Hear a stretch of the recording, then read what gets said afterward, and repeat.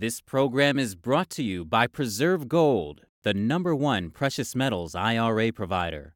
Call 855-962-3322.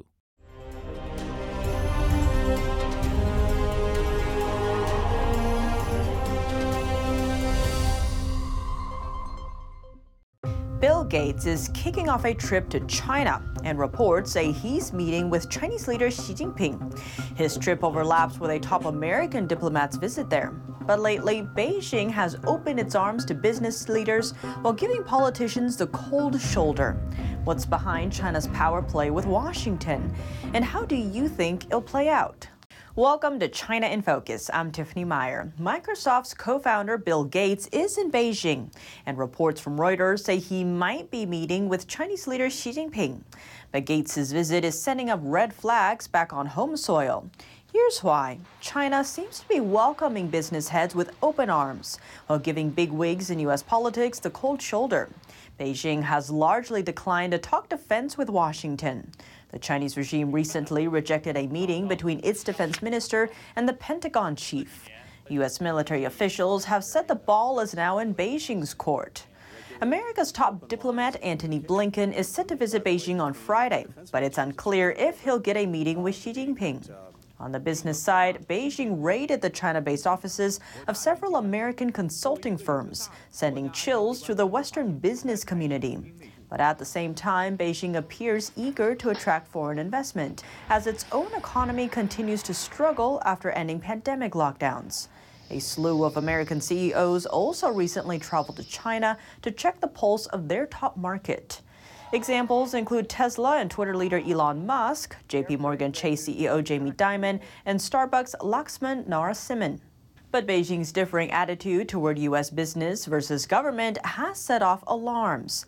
Concerns center on China growing its nuclear arsenal, stealing foreign innovation to develop its military, and infiltrating U.S. technology and territory to spy on America. Those fears highlighted by the recent Chinese spy balloon incident and buy-ups of U.S. farmland near military bases. Back to the news of Gates' visit, news broke recently that Microsoft is reportedly moving some of its top artificial intelligence researchers from China to Canada amid U.S. tensions with Beijing. The tech giant's research arm in China has been critical for Beijing's rise in artificial intelligence, a field where the U.S. and China are competing for dominance.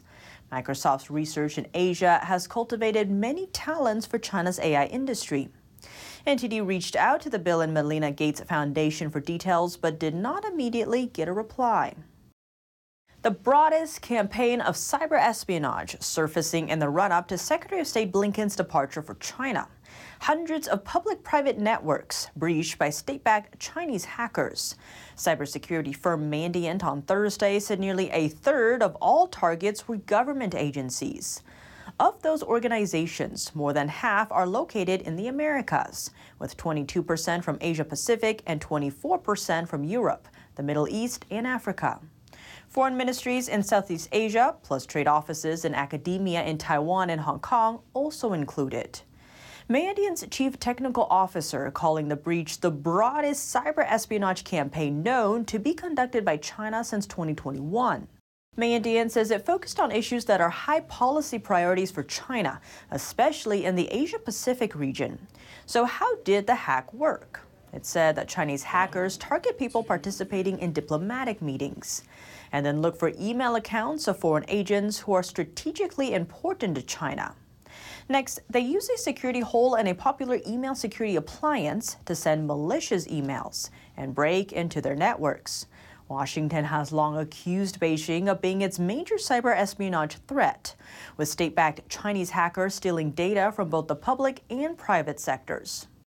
Earlier this year, Microsoft said state-backed Chinese hackers have been targeting U.S. critical infrastructure, something that could potentially disrupt communications between the U.S. and Asia in times of crisis. The U.S. appears to be downplaying expectations of a breakthrough with China ahead of a critical trip. That's as of Wednesday, just days before the first trip by a U.S. Secretary of State to China in 5 years. A White House statement on the matter followed a tense call with Beijing's foreign minister. Here's more.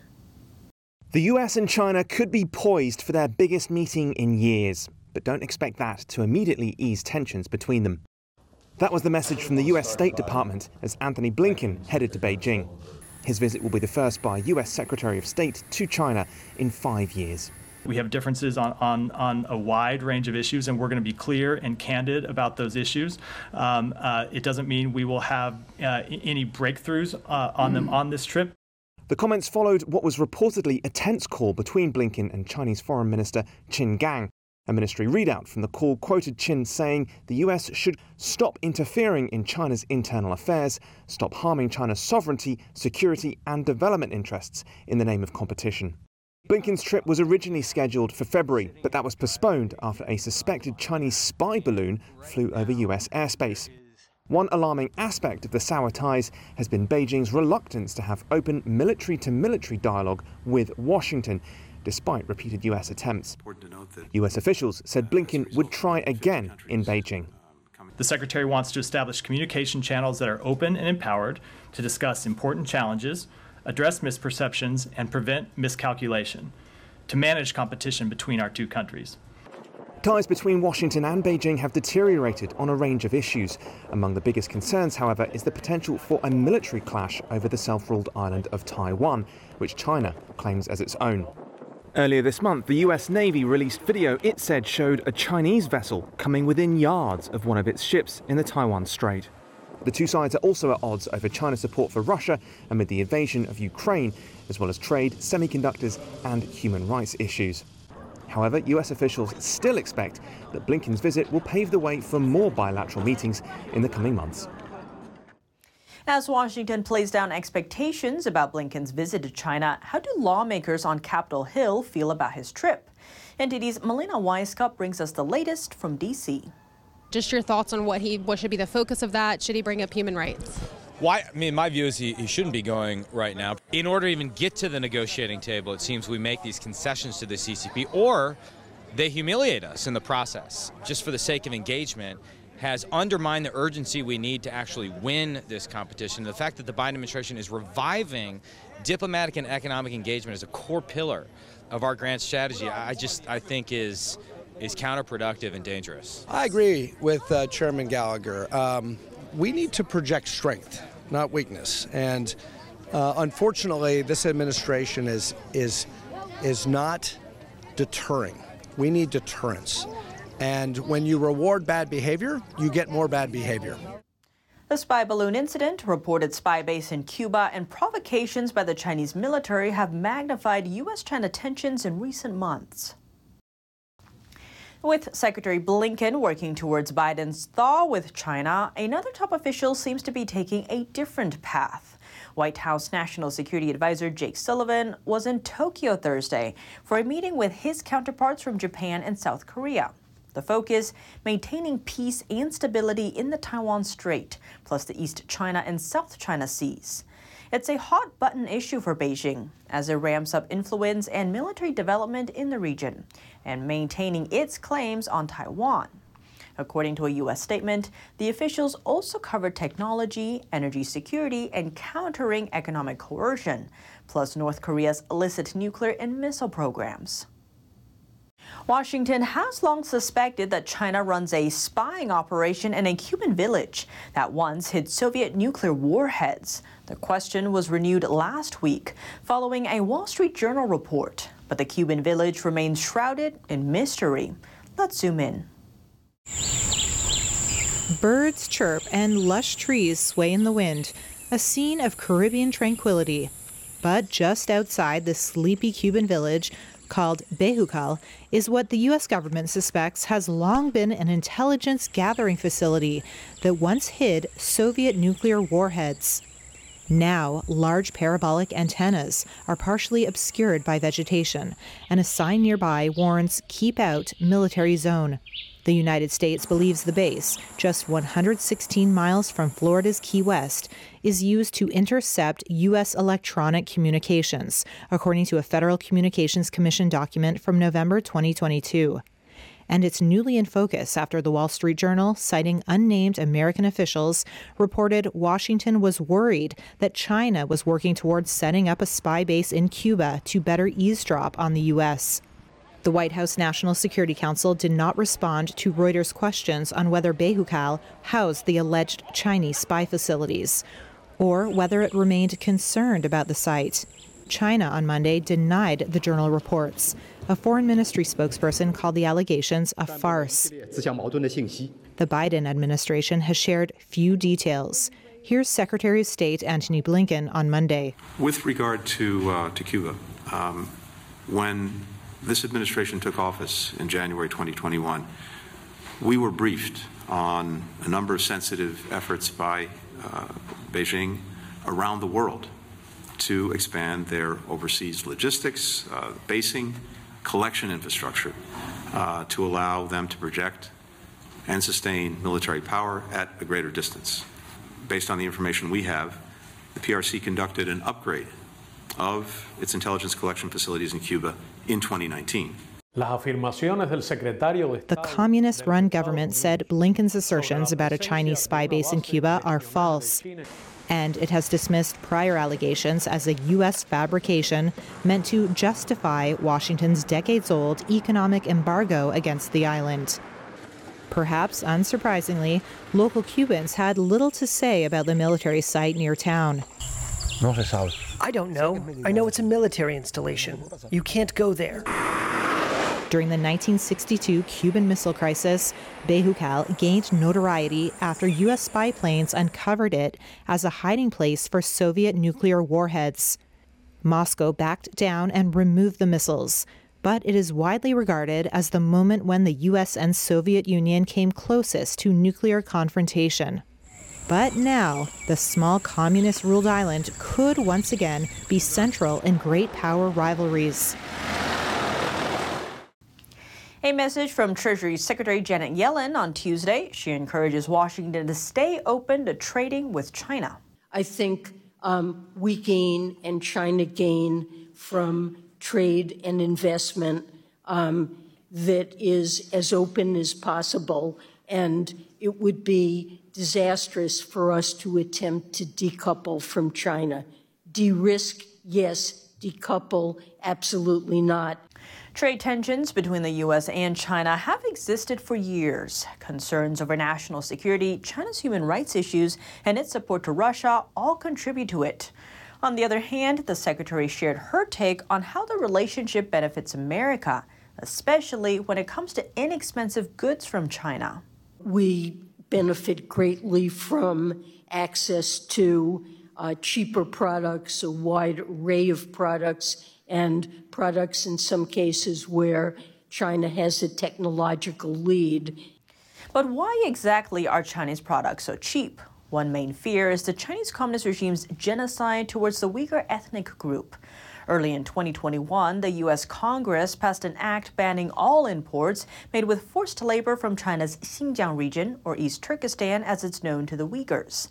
The area is home to China's biggest Uyghur group. Worth noting, the dumping of cheap Chinese goods into the U.S. market may also hurt sales numbers for American-made products. That's due to the remarkably low prices. Though Yellen said President Biden would keep sanctioning human rights violators. The question is, will Beijing improve its human rights record to keep trade routes open with the U.S.? Canada is cutting off ties with a China-led investment bank. It's called the Asian Infrastructure Investment Bank, or AIIB. This after a top executive resigned, saying the bank is being controlled by Communist Party hacks. NTD's Daniel Monahan has more on the executive's concerns. The executive is Global Communications Chief Bob Pickard. Pickard took up the role in March 2022. He wrote that resigning was his only choice as a patriotic Canadian. He tweeted, "The AIIB is dominated by Communist Party members and also has one of the most toxic cultures imaginable. I don't believe that my country's interests are served by its AIIB membership." Pickard tweeted that the reality of power in the bank is that it's CCP from start to finish, and added that the CCP deals with some board members as useful idiots. Pickard also wrote on social media, "I saw with my own eyes the extent to which Communist Party hacks occupy key positions in the bank like an in-house KGB or Gestapo or Stasi." Deputy Prime Minister Chrystia Freeland reacted to the comments. She says Canada will cease all activities with the bank for the time being, so the government can investigate Pickard's allegations. The AIIB was established by the CCP in 2015. It was billed as an alternative to the American and European-led World Bank and International Monetary Fund. Chinese experts have warned that Beijing's aim is to pivot the world economy toward the communist state and away from the United States. Daniel Monahan, NTD News. Back in the Indo-Pacific, the president of Palau is asking the U.S., Japan, and allies for help. The nation reached out on Thursday over concerns that uninvited Chinese vessels had ventured into its waters. President Sir Angel Whips Jr. explained that troops discovered a supposed Chinese research vessel inside its exclusive economic zone last month. In the same area, some of the nation's undersea fiber optic cables are laid along the seafloor, critical for both civilian and defense communication. The president voiced fears over, quote, what their intent is, adding that the U.S. is very aware of the situation and continuously working with Palau to improve security. Washington and Beijing have been competing for influence in the region, with both either signing security deals or maintaining already established ones with countries there. Coming up, having postponed a February trip, Secretary of State Antony Blinken is finally set to depart for China this weekend. But don't call the trip a thaw just yet. Washington just lowered expectations for the exchange. And now another U.S. visitor is in Beijing. Reports saying Microsoft co-founder Bill Gates might be meeting Chinese leader Xi Jinping. What might U.S. foreign policy towards China look like going forward? We hear from Alex Gray, Senior Fellow from American Foreign Policy Council, for details. More on that after the break, here on China in Focus.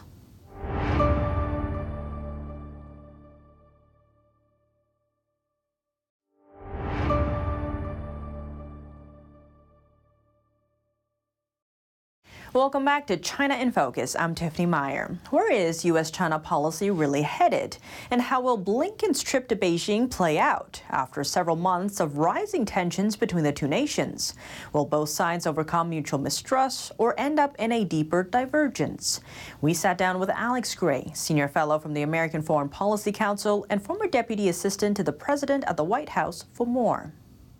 Alex Gray, thank you so much for joining us. Great to have you back on the show. Thanks for having me back, Tiffany. So Secretary of State Antony Blinken is traveling to China. We're not sure who he's meeting with yet, according to the State Department. Meanwhile, Microsoft's Bill Gates is reportedly meeting with China's Xi Jinping in China. How do we read these two very different trips?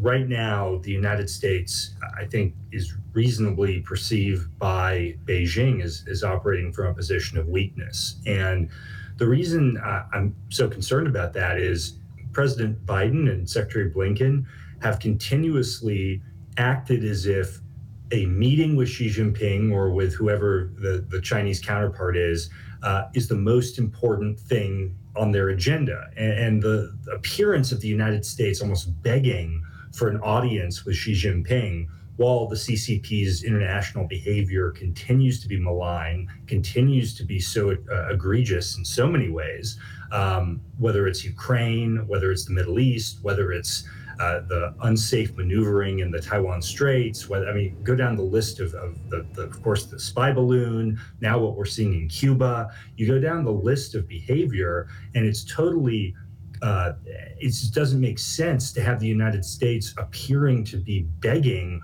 for an audience with the General Secretary of the Communist Party. Tiffany, that image isn't just something that the CCP is viewing. Our allies and our partners are viewing it too. And they're seeing the United States begging for an audience with Xi Jinping as a weakened America. And that's deeply concerning. And Alex, on that note, how did we get here where the U.S. is chasing China? Well, I think we got there because going back to the summit last year when President Biden met with Xi Jinping, and there was this clear intent on the Biden administration to prioritize dialogue with the CCP, I think that created a framework where different levels of the Biden administration started to view dialogue for dialogue's sake as an end goal and an objective. And we saw Secretary Blinken desperately wanted to talk to the Chinese. Then we had this balloon crisis. That was called off because they couldn't, obviously politically in the United States, that wasn't untenable. But then consistently since then, they have wanted to have that discussion back. I thought that the revelations about Cuba would again scuttle those discussions.